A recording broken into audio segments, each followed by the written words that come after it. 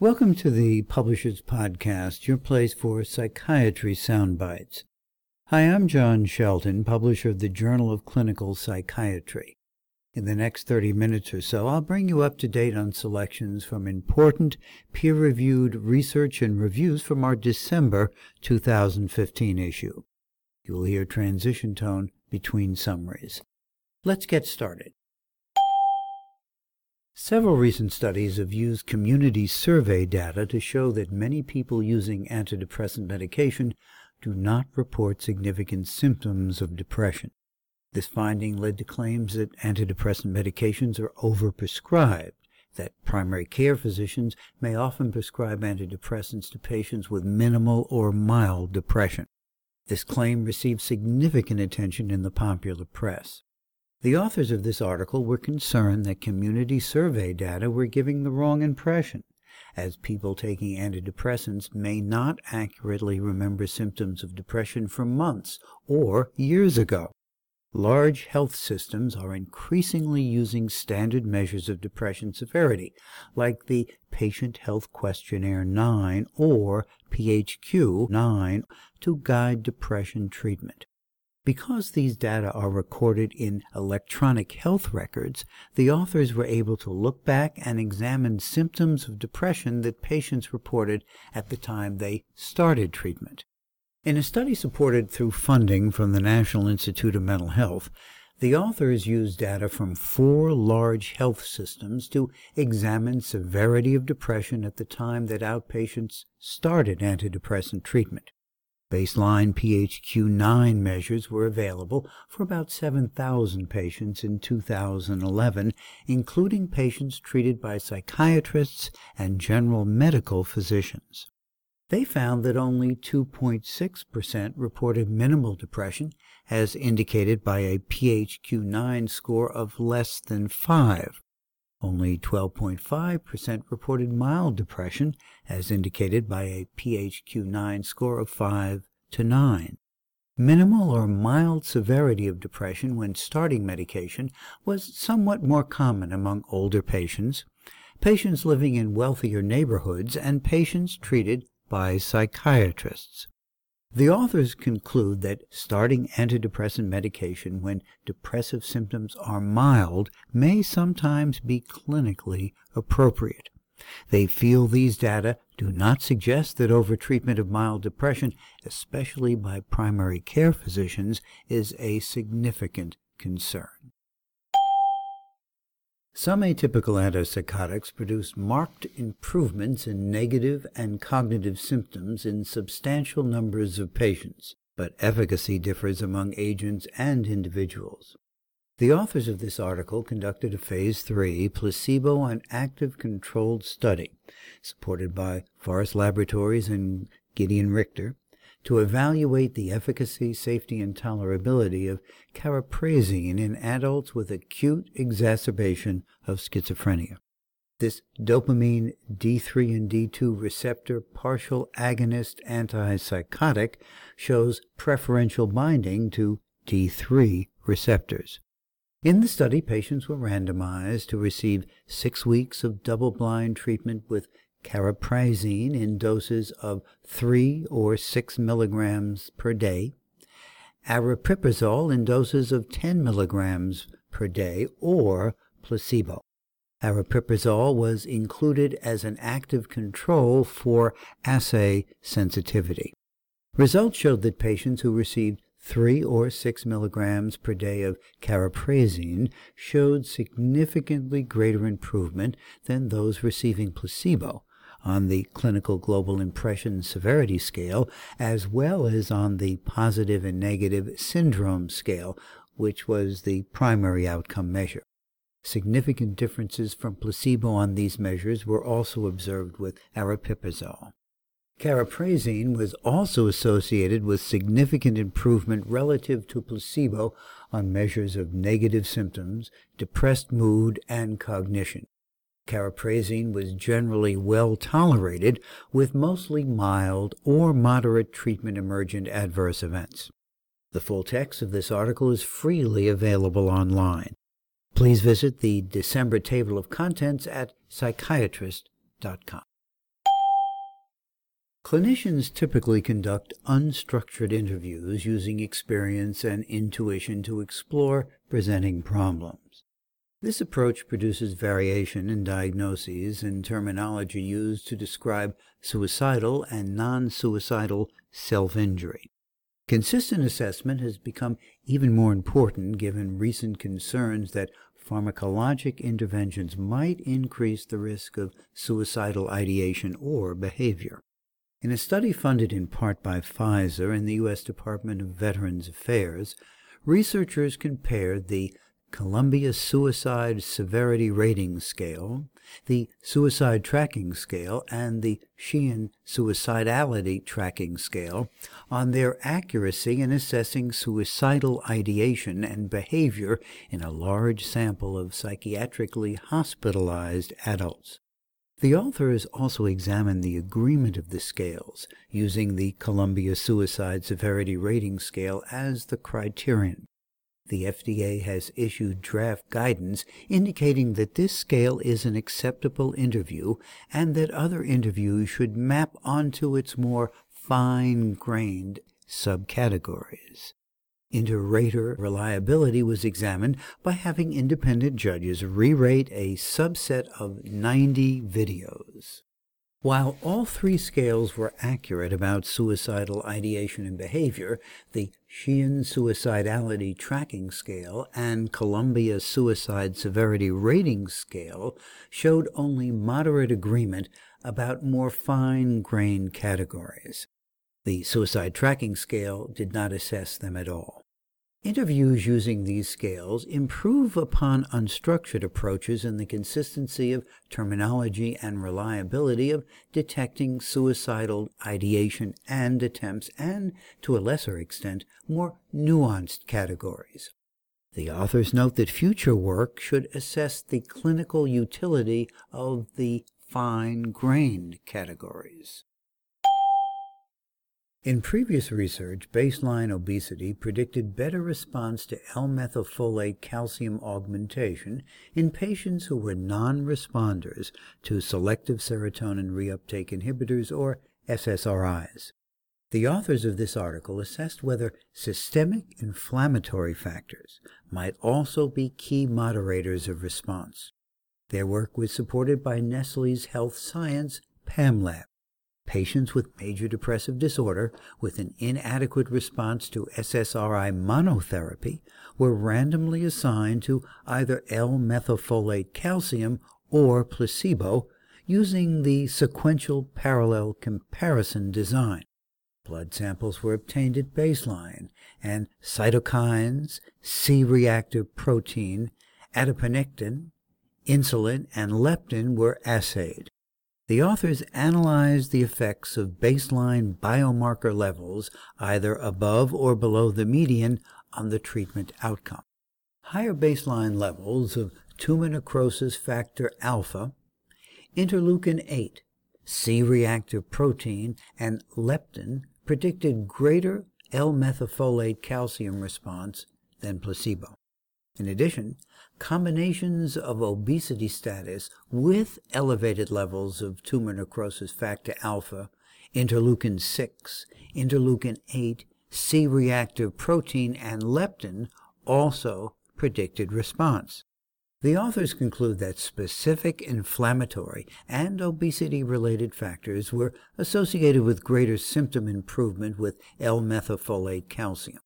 This finding suggests that systemic inflammation associated with obesity may be a key factor associated with response to L-methylfolate calcium augmentation of SSRIs for patients with major depressive disorder. Suicide is a major public health concern. The World Health Organization reports that an average of 1 million people worldwide die each year by suicide.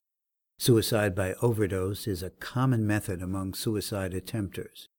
Identifying substances used in overdose and trends over time may be beneficial for suicide prevention efforts.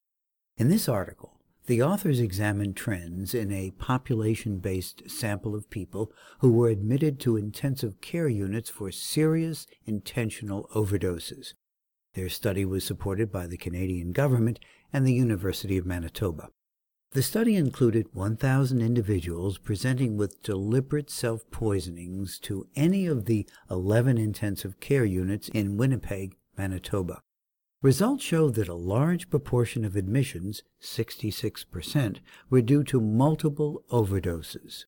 At the population level, multiple overdoses increased slightly over time, whereas use of poisons, over-the-counter medications, non-psychotropic prescription medications, anticonvulsants, and tricyclic antidepressants decreased over time.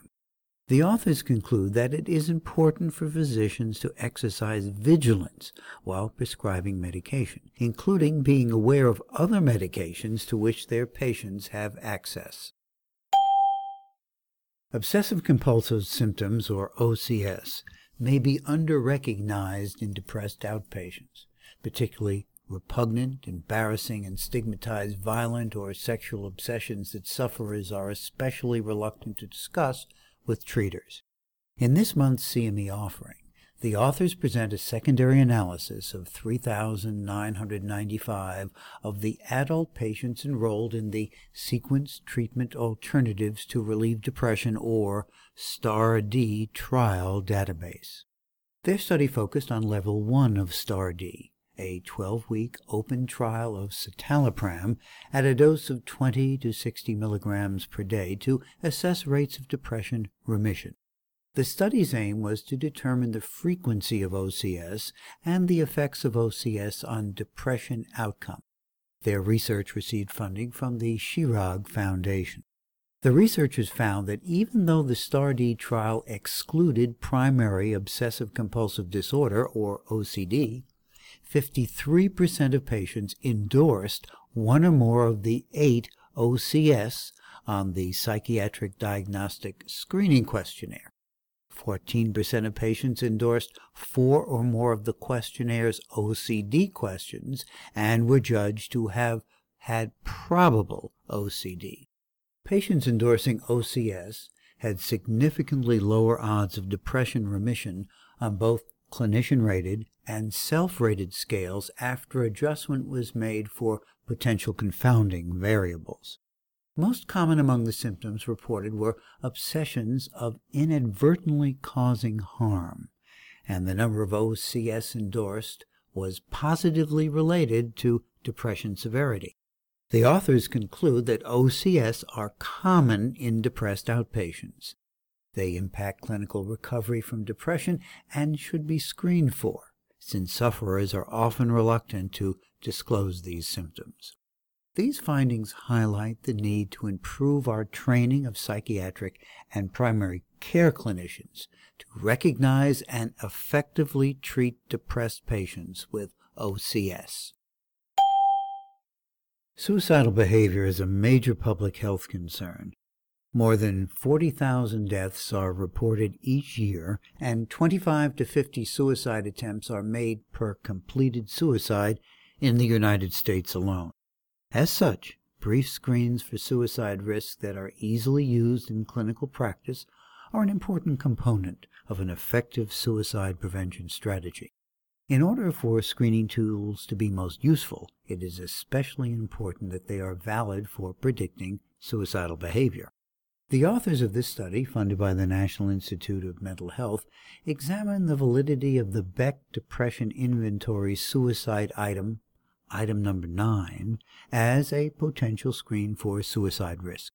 They found that the suicide item predicted suicide up to 20 years after assessment, as well as suicide attempts up to 18 months in psychiatric patients. A cutoff score of 1 or higher was found to be optimal for predicting long-range risk for suicide. A cutoff score of 2 or higher was found to be ideal for predicting suicide attempts over the comparatively shorter period of months rather than years. These results indicate that the Beck Depression Inventory suicide item is a good candidate as a short screening tool for suicide risk that can be used in ongoing clinical practice. It is recommended that a cutoff score of 1 or higher be used to trigger comprehensive risk assessment and management. Specifically, clinicians are encouraged to pay particular attention when patients endorse a 2 or higher on this item, as this may indicate more short-term risk for suicide attempts. The pathophysiology and biomarkers of depression have remained largely elusive. Recent data suggest that oxidative stress contributes to neurodegenerative changes in patients with depression. To shed light on this, researchers conducted a meta-analysis that included studies comparing antioxidant or oxidative stress markers in patients with depression with those in healthy controls before and after antidepressant treatment. The authors further compared results after antidepressant treatment to test whether levels would normalize with treatment. 29 studies with almost 4,000 individuals reported on 2 oxidative stress markers, 2 antioxidants, and 3 antioxidant-enhancing enzymes. Depression was associated with significantly higher levels of the oxidative stress marker malodialdehyde and lower level of antioxidants, uric acid, and zinc. After antidepressant treatment, these levels approach those in healthy controls. While the antioxidant-enhancing enzyme supraoxide dismutase was increased in depressed patients, indicating an attempt to compensate for low antioxidant levels, its change after antidepressant treatment was not significant. The authors conclude that individuals with depression have an alteration in oxidative stress pathways that can be improved with antidepressant treatment. These findings should prompt the search for depression treatments with novel mechanisms, including studies that target abnormal oxidative stress marker status. Every year, about 6,000 people aged 65 and older die by suicide in the United States, and at least 2 to 4 times that many people make non-fatal suicide attempts. However, clinicians lack the tools for identifying those at risk for suicide. Those who act on suicidal thoughts follow a decision process, and studies have shown that suicidal individuals are often bad at making decisions in other situations. To learn more about this, the authors of this article conducted a study to explore whether this trait, common in suicidal individuals, could be a result of an extreme degree of decision biases. In this federally funded study, which was also supported by the American Foundation of Suicide Prevention, the authors used a behavioral decision approach to examine the ability of high lethality and low lethality suicide attempters to avoid common decision biases. They focused on middle-aged and elderly adults who were at high risk for suicide. These adults were compared with similarly depressed suicide ideators, as well as non-suicidal depressed participants and psychiatrically healthy participants. Results showed that suicide attempters failed to resist framing, which may reflect their inability to consider a decision from an objective standpoint in a crisis. They also found that low lethality attempters failed to resist sunk costs, which may reflect a tendency to confuse past and future costs of their behavior, lowering their threshold for acting on suicidal thoughts.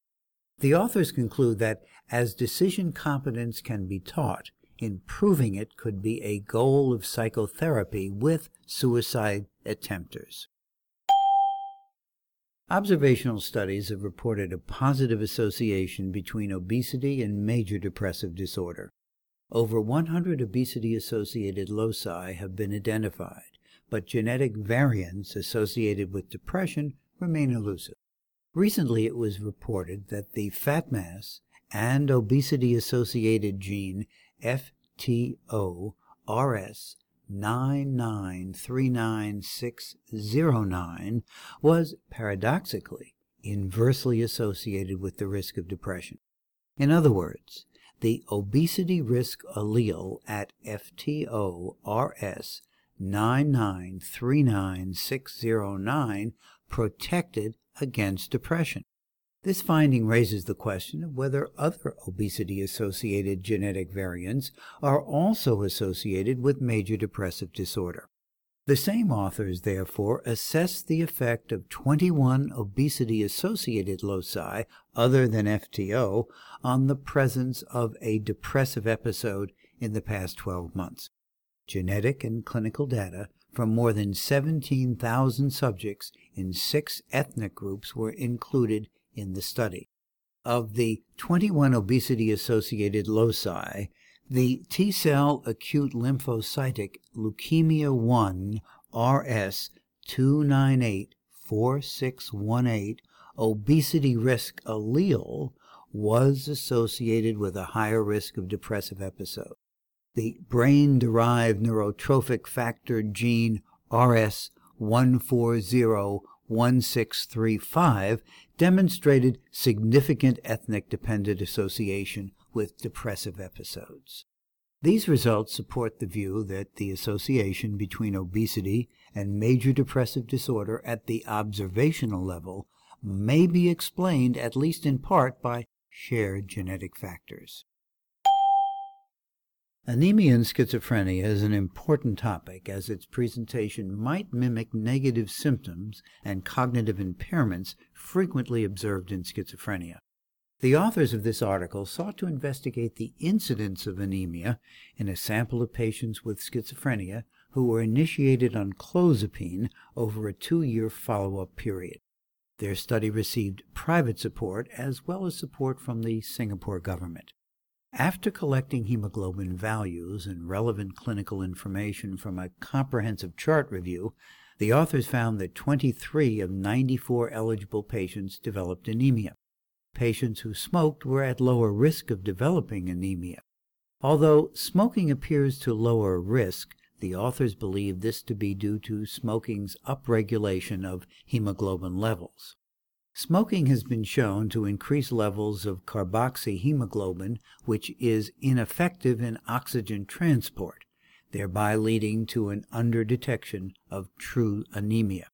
In their conclusion, the authors note that they cannot exclude the possibility that anemia was an epiphenomenon, that its incidence characterized a population with severe mental illness rather than pointed to a link to clozapine. The authors conclude that further studies are warranted in light of their findings.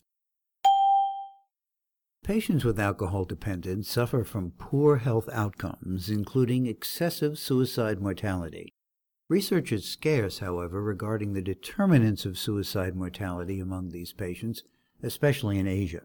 In a study supported by the National Science Council of Taiwan, researchers tracked a large Asian cohort with alcohol dependence to estimate the suicide rate and explore the risk and protective factors for suicide. Their findings revealed that, compared with the general population, those with alcohol dependence faced excessive suicide risk, with a standard mortality ratio as high as 21. Auditory hallucination and attempted suicide were pinpointed as the risk factors associated with suicide. In contrast, protective factors included financial independence and being married. Interestingly, those with physical illnesses had a lower risk for suicide. One possible explanation for this lowered risk could be that those with physical illnesses died from the disorders associated with alcoholism, such as cardiovascular or gastrointestinal diseases, instead of from suicide. The authors recommend that clinicians be on high alert for possible suicide when patients present with auditory hallucinations and attempted suicide. Resources for financial management and vocational rehabilitation can be crucial for preventing suicide in the long term. Modafinil augmentation of antipsychotics may be considered in schizophrenia patients to reduce negative symptoms or daytime drowsiness. However, as Dr. Andrade points out in this month's Clinical and Practical Psychopharmacology column, the available data suggests no role for modafinil or armodafinil in reducing negative symptoms. Read this column to find out why use of these medications could in fact increase the risk of schizophrenia relapse. The full text of this column is freely available online. Please visit the December table of contents at psychiatrist.com. In this issue, we highlight 4 educational activities. Therapeutic effects of antidepressants may vary greatly from patient to patient, with some patients failing to respond after several treatment trials. Take part in this case and comment CME activity supported by an educational grant from Otsuka to select the best treatment steps for Randall, a 62-year-old surgeon who is experiencing a treatment-resistant depressive episode. Physicians who aren't sleep specialists often feel they lack knowledge about sleep disorders. Explore our second CME activity, supported by an educational grant from Jazz Pharmaceuticals, to familiarize yourself with disorders associated with excessive daytime sleepiness, such as shift work disorder, narcolepsy, and obstructive sleep apnea, and the assessment methods used to diagnose these disorders. Most patients with bipolar disorder will require maintenance therapy to reduce their risk of recurrent mood episodes. View this third CME activity, supported by educational grants from Synovian and Supernus, to find out about tools to track depressive and manic symptoms throughout treatment and discover which maintenance strategies are the most effective for reducing the risk of manic or depressive episodes. In our fourth CME activity, supported by an educational grant from Takeda, U.S. Regent, and Lundbeck, listen to this podcast as experts discuss the case of Mr. K, a healthy 28-year-old man who has never needed medical care previously. He has recently lost his job and developed a major depressive episode that has complicated features. The experts review his objective screening and monitoring instrument results, as well as possible steps to take that will help alleviate Mr. K's problematic symptoms. In closing, be sure to visit us online for interactive activities from our CME Institute and more from the December issue of the Journal of Clinical Psychiatry. Thanks for listening. This is John Shelton signing off. I hope you will join me next month for the Publishers Podcast, your place for psychiatry soundbites.